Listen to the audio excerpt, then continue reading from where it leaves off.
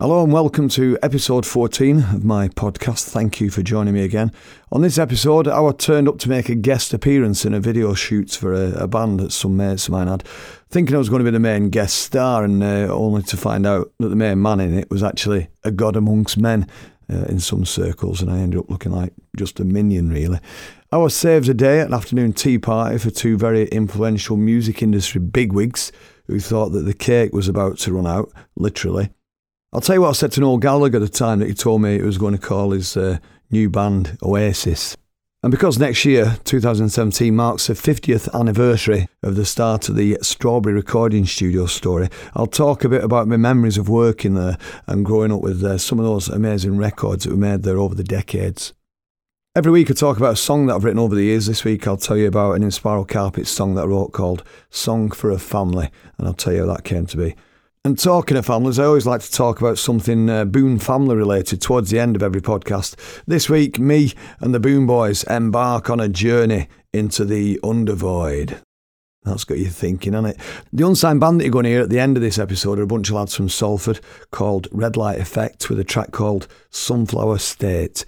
And this week sees the launch of my new monthly podcast aimed purely at giving a platform to unsigned music. It's called Set to Go. You can follow it on Twitter at CB Set to Go with the number 2 and subscribe on iTunes now. This podcast is brought to you with the pure skills of our friends at Distorted Productions. Okay, let's do it.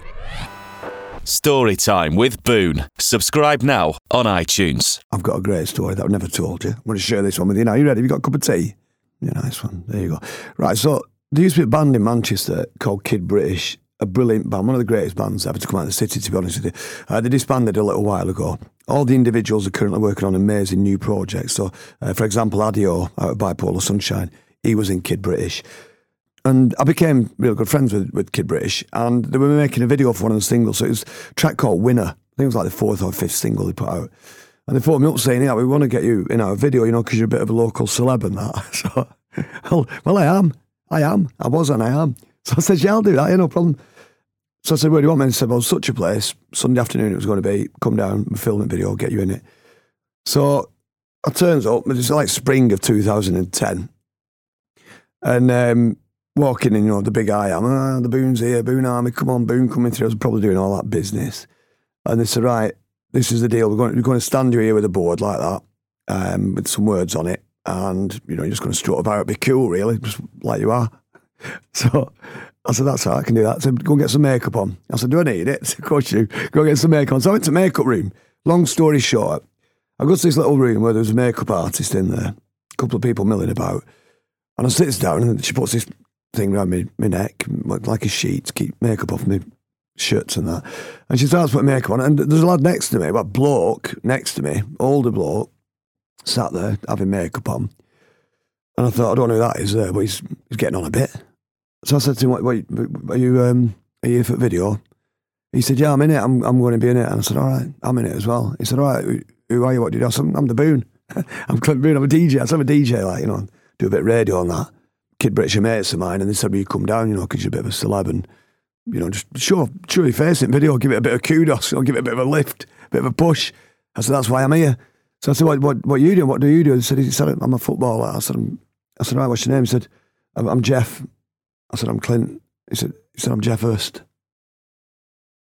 And I'm like, you what? Jeff Hurst, the footballer, the only man ever to score a hat-trick in a World Cup final, 1966.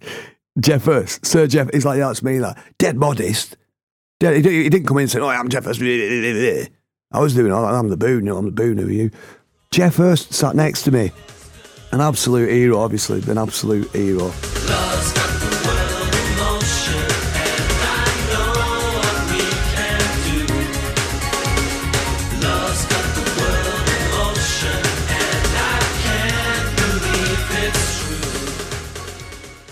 Next year, 2017, marks the 50th anniversary of the opening of Strawberry Recording Studios in Stockport, just outside Manchester. Over the years, bands like the Stone Roses, the Smiths, Joy Division, 10cc, the Ramones have recorded there. And there's certain standout records which I heard as a kid that were made there as well, although at the time I never realised that they were made so close to home.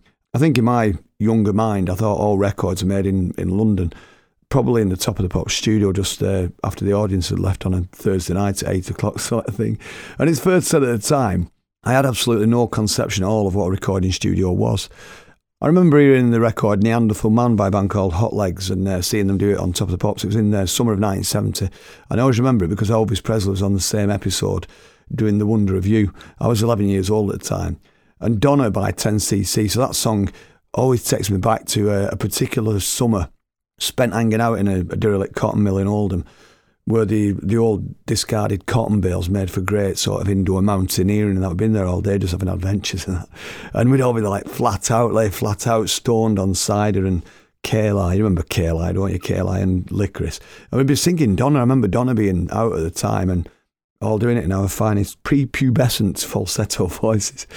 And actually, talking about mill, we managed to inadvertently burn it down at the end of that same summer. It was like a lit match casually tossed onto a small pile of raw cotton. Suddenly the whole place is on fire, and we legged it and watched from Oldham Edge as fire engines came from all the local towns to help put the fire out, and they demolished the entire mill a couple of weeks after that. Anyway, moving on. Confession time there. In 1975, I'm Not in Love came out, 10cc, and it was a song sent from heaven. It's like if God was ever to write a song, that was it, wasn't it? And Neil Sedaka, he used Strawberry, and some of the records he made there, so like That's When the Music Takes Me, that was done there. And I was 12 when it came out. It was recorded at Strawberry, and the four guys who would soon become 10cc were the backing band for Neil Sedaka on that record, and Solitaire as well. They did that at the same time. By the time I was 15, 1975, I'd started a mobile disco business with some friends of mine, and it was called the Royton Interchange Disco Roadshow. Don't blame me for the name. It was my mate John Frane's mum came up with the name, because we were from Royton, which was near Oldham. We had a wide selection of records, hence our genres of music were interchangeable. So I didn't really like the name at the time, but Mrs. Frayne, she used to get us a lot of work, you know, God bless her, and so who were we to argue, you know what I mean? We were the Royton Interchange Disco Roadshow. More about that another time. But yeah, that's right, 40 years since I started DJing for money. That's gone fast, hasn't it? And we'd be up dancing, me and John and Kenny, in front of our Roger Squire's mobile disco DJ setup and all lights and that. We'd be dancing to Neil Sedaka and Elton John and Kiki D, and we'd have our 6-button high waistband Oxford bag trousers on and tank tops and platform shoes. And never for 1 minute did I think that some of these records that were playing were being made just a few miles away, Stockport. It was about probably 10 miles from where we were. And as time went by, I started to hear about Strawberry, mainly because of the success of 10cc, because they pretty much built the place and they made it the base.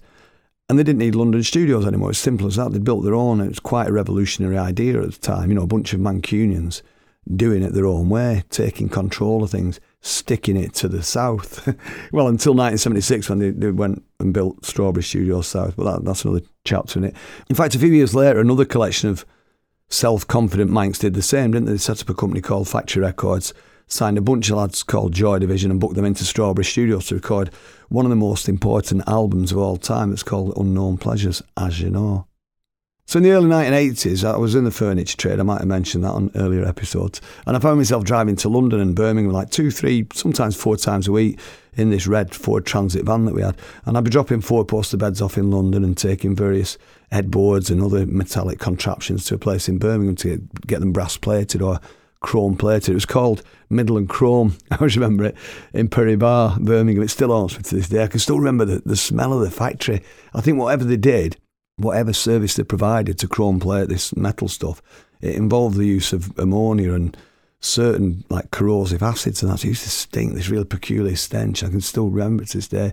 And because the M60 motorway didn't exist back then, I had to drive through Stockport from Ashton to get onto the M6 near Knutsford. And one day, probably I'm guessing 1981, I'm in Stockport at a red light, and looks to my right, there's Strawberry Studios. And I couldn't believe it. I just sat there gawping at it, big sign, Strawberry Studios. And I'm thinking all those records that had been made behind that door. And I made a total mess of me ill start that day because, you know, you're at a red light pointing uphill and I'm there rolling backwards, everybody pipping at me. But I wasn't bothered because it was Strawberry Studios. You know, as far as I was concerned, I'd just met Strawberry Studios. So I went on my way, and every trip that I took south after that involved me going up Waterloo Road in Stockport and pulling up on the pavement on the other side of the road and just staring at the place and fantasising and trying to imagine what it might have looked like inside. Because it was still active in the early 80s. It was still an active recording studio. But I was never going to get in there. Well, I didn't even have a band at the time. I wasn't in the music industry. So I'm just sat there dreaming about what might have gone on behind this door, you know. I was just delivering bloody tubular metal TV stands to a stinky factory in Birmingham, me. No sign of a music career yet. But a lot can happen, can't it, in a decade? By 1991, I'm a professional musician, travelling the world, having hit records in a band called Inspiral Carpets, getting paid for making music. I still have to pinch myself when I said that. Anyway, eventually, I got to step through the doors of Strawberry Studios, and it was in the summer of 1990. And we'd recorded an EP called Island Ed EP. And we decided to mix it at Strawberry Studios with Chris Nagel, who was the in-house engineer at the time. And I remember the first time I went in, I just felt it right away. It's like the actual static of all those incredible records that had been made there. And it was just waiting in the air for those of us who'd grown up with it. When you walk through the door and it just acts as a conductor, and you just feel it. And that's how it made me feel. And just all that history, all those 10cc records and Joy Division. And I remember standing in the control room behind the mixing desk and thinking, this is where Martin Hannett sat. And Paul McCartney sat here once. He produced his brother Mike McGee's record, didn't he? So McCartney sat there and worked. And my most vivid memory of our time in Strawberry was recording the final track on the Beast Inside album. So we recorded most of the album down south at some residential studio in the country, and we were finishing off at Strawberry. And while we'd been recording the album, I'd been working on a big instrumental track called Dreams Are All We Have. And it was just something I was tinkering about with, really, just to kill time and try out all these new keyboards that I'd bought. And eventually it started to sound really good, and we decided to record it, and then we decided to close the album with it. And when we recorded it, I set all my keyboards up in the studio in Strawberry in the live room, like a baggy Rick Wakeman, you know, big banks of keyboards all around me, like 2 organs and 7 synths or whatever. And I recorded the entire thing in one live take, so it was quite a big achievement for me at the time, quite a big moment. Totally ripped off from Angelo Badalamenti and his Twin Peaks music, which the Inspirals were totally into at the time. It was a massive influence on that. But anyway, nonetheless, a great moment for the Boone, stood there like Keith Emerson or whatever. And that track was Dreams Are All We Have, the closing track off the Beast Inside album.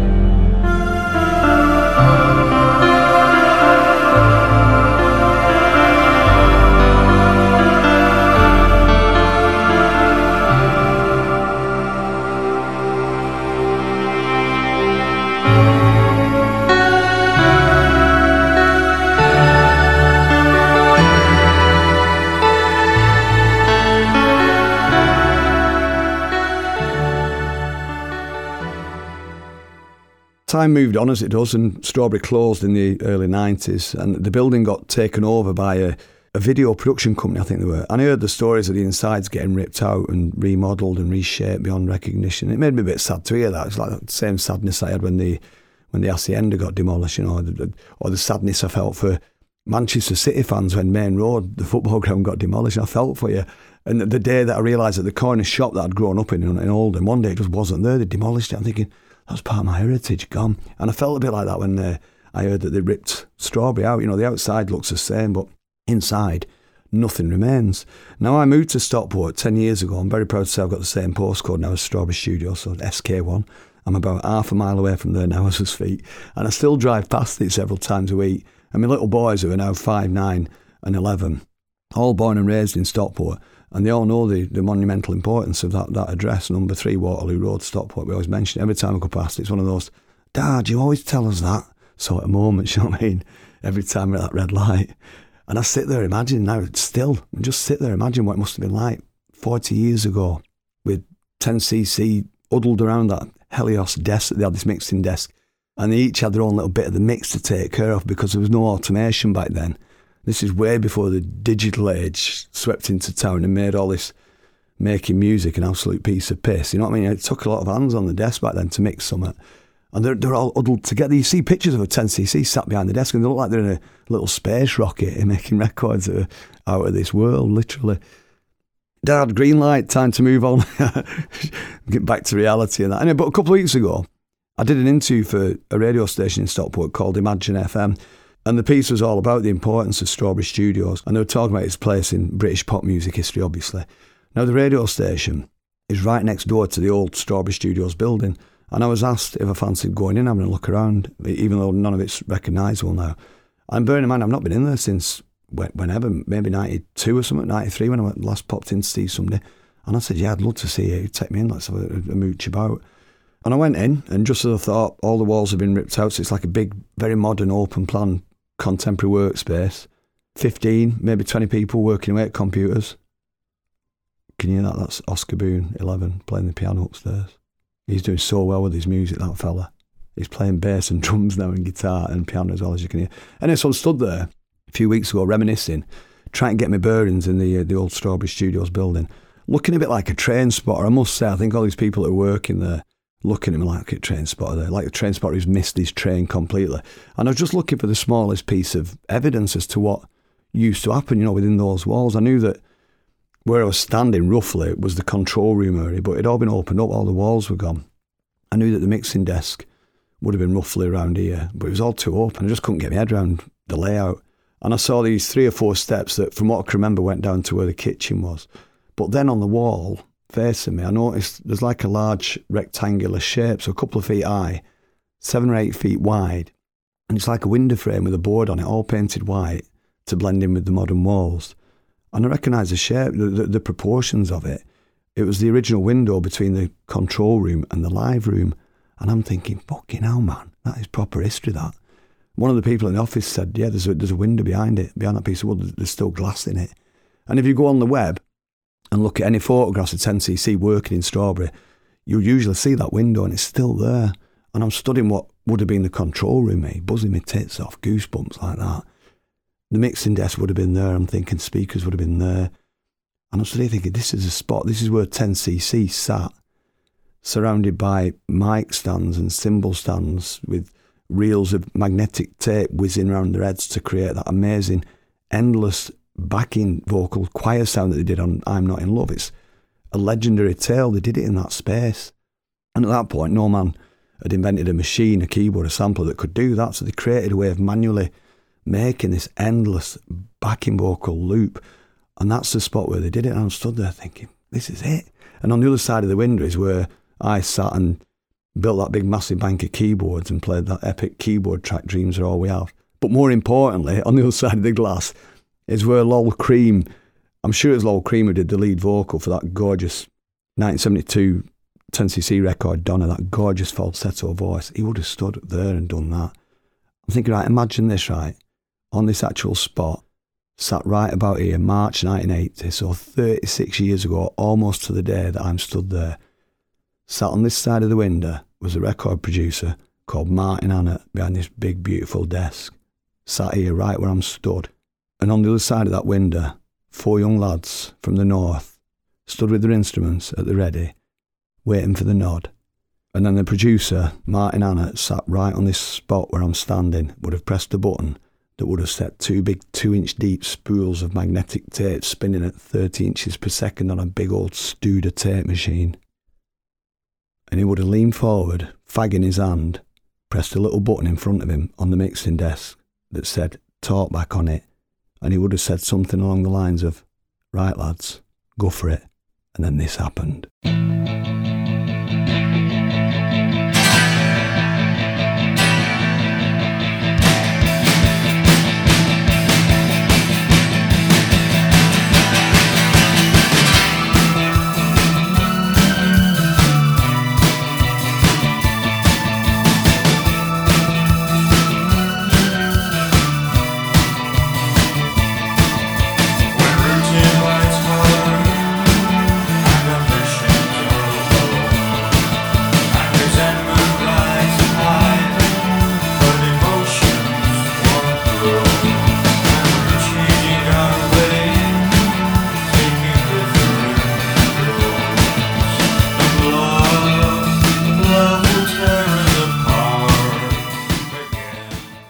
One of the things that the late, great Anthony H. Wilson, broadcaster from up north, brought to us when he was with us was a music industry seminar convention, a bit like South by Southwest that happens in Texas. It was called In the City, and it was based mainly in Manchester for its first few years, and then it started travelling around to other cities around the country eventually.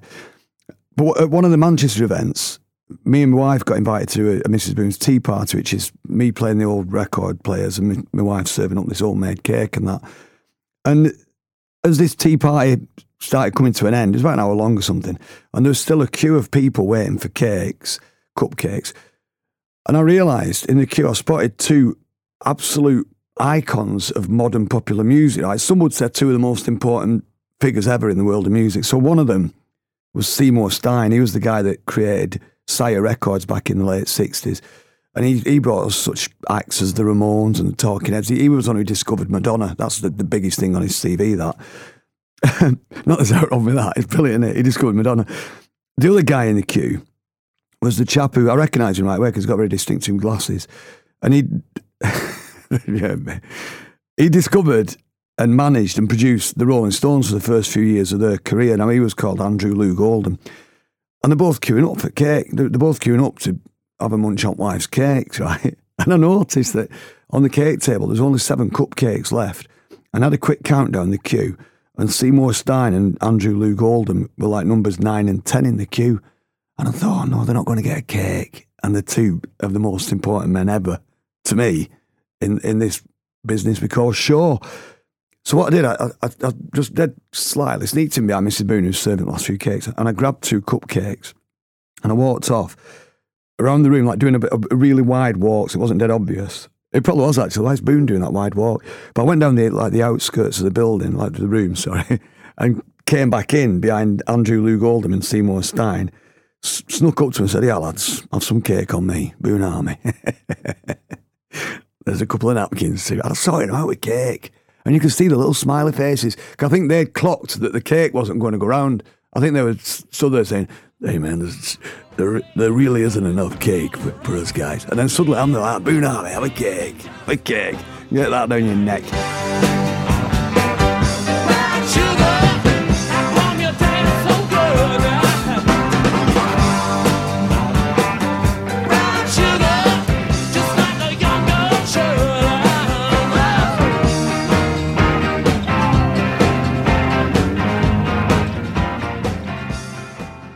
Did I ever tell you about the time when Noel Gallagher, he was our roadie at the time, and he joined his brother's band, they were called The Rain, and he joined them on the condition that he could write all the songs and sort of steer the band in the right direction, sort of managing it really.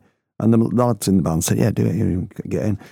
And I remember when Noel told me what he was going to change the band name to, because they're called The Rain, but there's other bands called The Rain in the area in the Northwest. And Noel pulled me to one side one day and said, I've got a new name for our band. And I said, oh, what is it? And he says, Oasis. And I said, that's a rubbish name, that, no. I said, that's not a good name, man. You can't call your band Oasis. I said, because there'll be every city that you do gigs in, there'll be other bands called Oasis, and they'll be like, hey, we're Oasis, you can't be Oasis. I said, America will be full of bands called Oasis. So over there you'll have to be Oasis UK or something like that.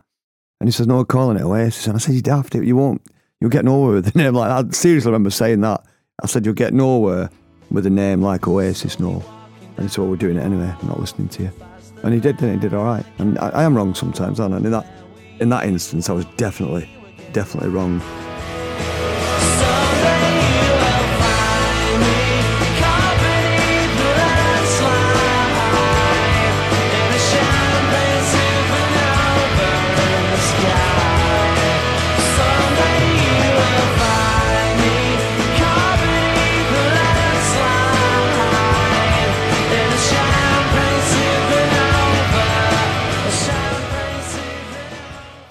On each episode, I talk about a song that I've written over the years, what inspired it, and who I might have plagiarised whilst composing it, usually The Doors.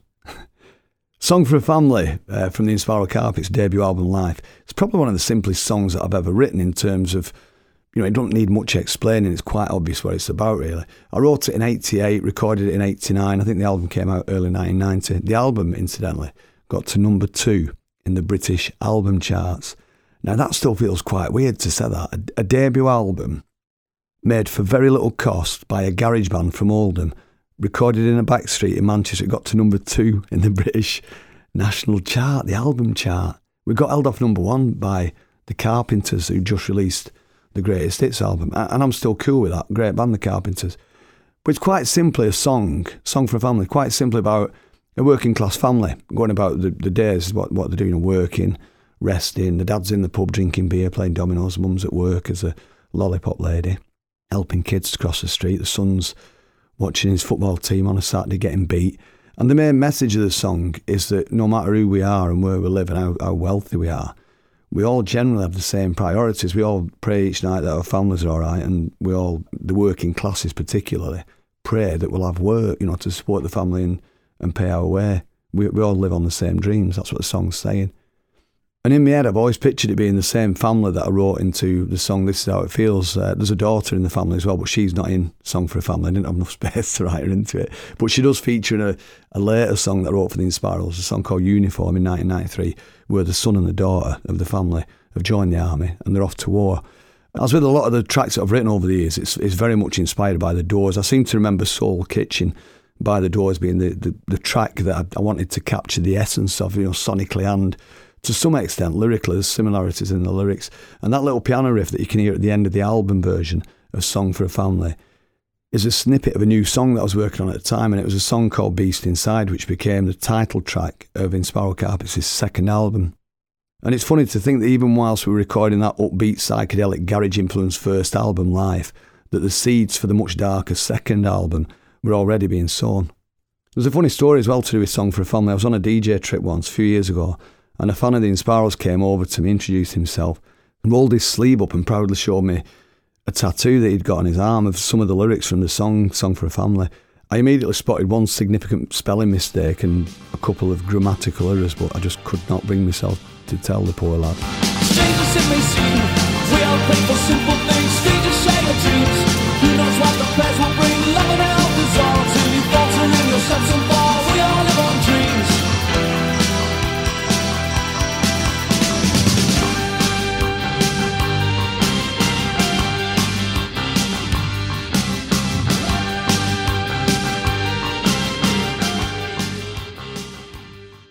Took the Boom Boys on an adventure they'll never forget a few nights ago. They absolutely loved it. There was an element of potholing to it and a bit of abseiling. Bear Grylls' name got mentioned quite a lot while we were at it. Mrs. Boom was quite nervous as she waved us all off, but my boys threw themselves into this adventure with all the bravado of young men going out into this scary world for the first time, albeit with the dad at side of them. So what it is, right, we've got this cellar space under our front room, which is pretty inaccessible, and they never knew about it. It's about 5 foot high, it's full of bricks and dust, bits of wood and that. Basically the debris from when the house was built in the late 1870s, whenever it was. So this room, it's not big enough to use as a cellar, but it's big enough to store like large amounts of illegal contraband, for example, which apparently, allegedly, a former occupant of the house did. He ended up doing time though. And so we've got 3 cellars which are accessible and which the kids know about, all this usable space. But this new part of the house, it came as a complete revelation to all 3 of them. We're having the front room decorated, and I've completely emptied it, which is why I was able to pull the carpet back and reveal the secret trapdoor that leads you down into the dark and dusty underworld of Boone Army HQ, the Undervoid, as I've christened it. And when I asked the boys if they fancied coming to have a look under the floor, they're all like, yes, they all ran upstairs, getting the torches and phones and cameras and selfie sticks. Mrs. Boone shouting, put your scruffy clothes on, put your scruffy clothes on. So they all came running back into the front room, looking like the cast of Oliver Twist or something, or Dex's Midnight Runners when they did that folky sort of look. And they all lined up next to this hall. And I'm down the hall already now, shouting up to wife. Okay, I'm ready for child number 1. Pass child number 1 down to me, being all dramatic. Like, I am ready to receive child number 1. And I see Cassius's feet, our 5-year-old, hovering above the hall, and he starts getting lowered into me, pissing himself, laughing. And I catch him and I lower him down into the void at the side of me. And he's going, oh, Dad, this is so cool. He says something about a Gruffalo. Anyway, so Boom Babies number 2 and 3 soon followed, armed with like various battery-operated and digital paraphernalia and all these cameras everywhere and lights. And this void under the front room, it consists of like 4 or 5 separate areas divided by solid brick walls. And over the years, holes have been created in each of these walls so you can clamber through from one part to the next space and then the next. Probably this dealer that used to have our house did it, I'm guessing. And the boys were loving it. And they're like taking photographs of each other like proper explorers doing all that. And I could hear my wife upstairs all muffled like that. Clint, are you alright? You alright, boys? Are you okay? Kids are like that, Dad, this is the coolest thing ever. And in the furthest compartment of the undervoid, in the furthest compartment of the undervoid, I stumbled across a piece of wood wrapped in a newspaper, and I unwrapped it, and I pointed my torch, and it was a message from me in 2009. I said, hey boys, look at this here, it's a message from my dad, 2009 on a bit of wood. Anyway, I took photographs of it and put it back. I'm not moving, I'm going to leave it down here, you know what I mean, for future generations. It's a time capsule, isn't it? Took a photo of it on one of the cameras that we had with us in our Boone Undervoid expedition of 2016. So after about 4 days, we thought we'd better head back. Our supplies were running low. We were starting to lose track of time. I was starting to act irrationally. At one point, I told them to go on without me.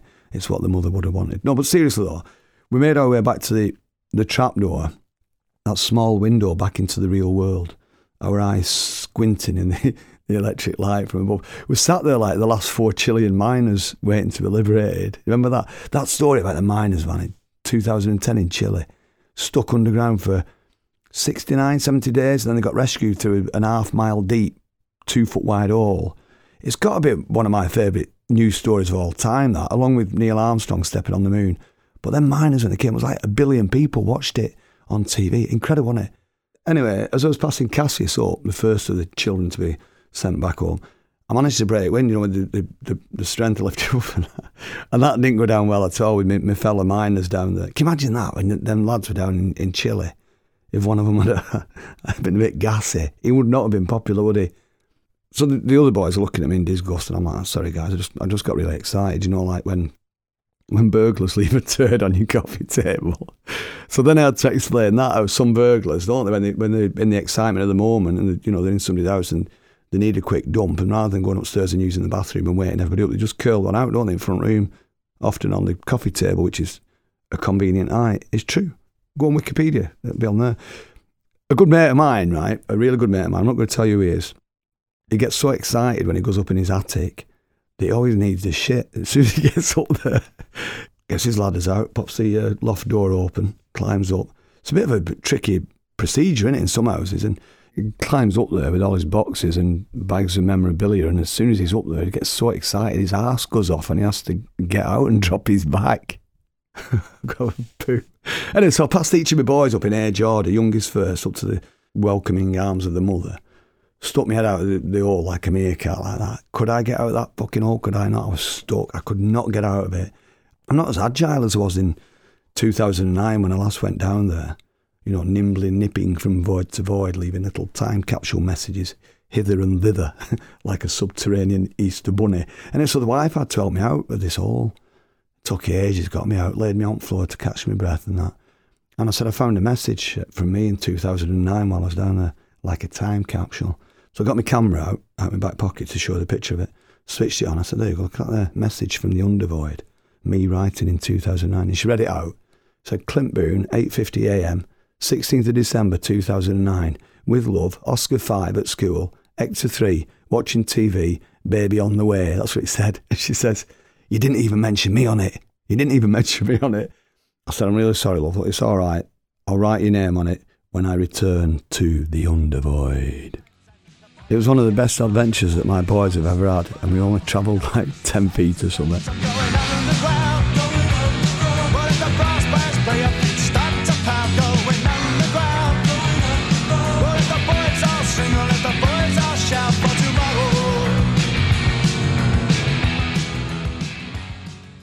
Okay, that brings me to the end of episode 14. Hope you've enjoyed it again. Please subscribe on iTunes if you've not done so already.